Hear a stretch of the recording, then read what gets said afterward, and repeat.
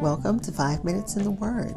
This is your daily podcast of Bible reading and insight into God's Word.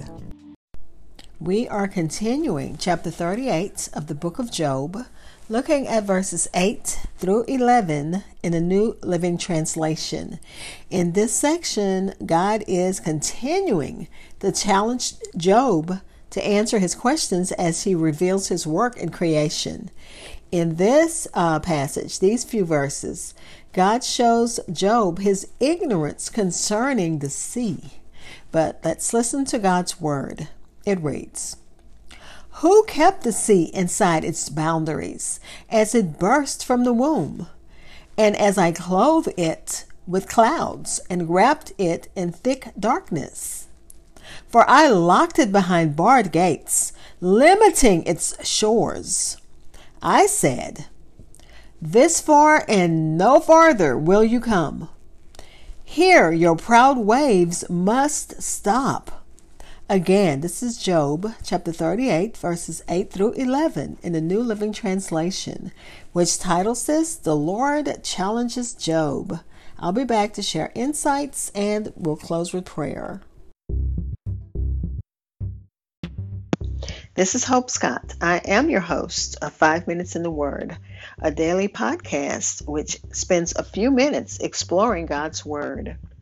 Thanks for listening, subscribing, and following my podcast.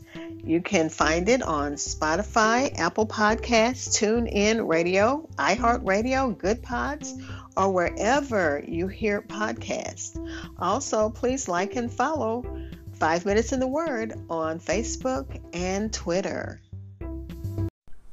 We are continuing Job chapter 38, looking at verses 8 through 11 in the New Living Translation.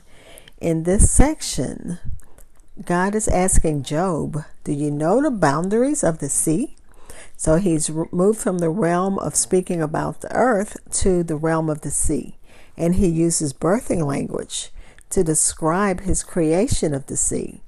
The sea was created in God's third day of creation. And he said in Genesis 1 and 9, "Let the waters under the heaven be gathered together unto one place." And it was so. The commentaries also said ancient Near East creation accounts describe a supreme deity subduing the sea, which was depicted as a force of chaos. Biblical accounts of creation often allude to these accounts to show the power of Israel's God, demonstrating both his supremacy over nature and other deities. And we've seen that through many passages in the Bible where other prophets will challenge the prophets of God. And God has to show that he's supreme. He's has more power than all of these false, fake gods that are made with people's hands. Rather than subduing the sea, God brought it into existence. God describes caring for the mighty sea as if it were an infant, clothing it with clouds. And I like Matthew Henry's account. He says he used the image of swaddling. This is likely a reference to the horizon line on a cloudy day when it looks as if the clouds are touching the sea.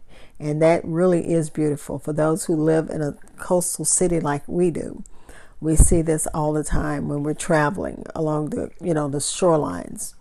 It is also to be looked upon as an act of God's mercy to the world and to mankind, and to the world, because he can easily allow the sea to flood the world again, but he's not going to do that.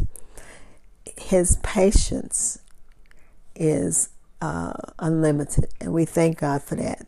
He can easily cover the earth again with the waters of the sea, but he restrains them.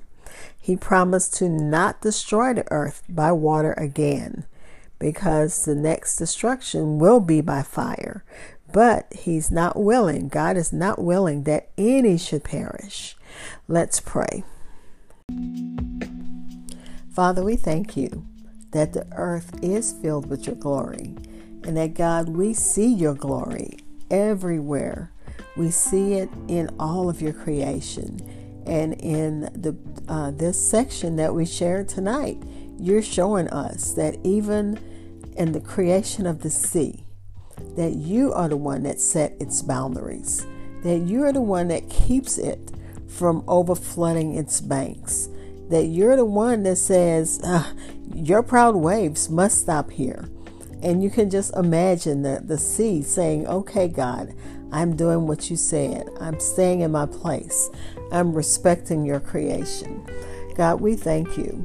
Thank you that your righteousness and justice does rule the earth today. We thank you for that. We thank you that we can live with true to biblical principles, and that our name, like Job, can be associated with honesty and grace, God. And we know that you're going to restore joy and peace to him. God, we know he was a man of generosity and wisdom. And God, let that be associated with us. Let humility also be a part of what people recognize in us as coming from you.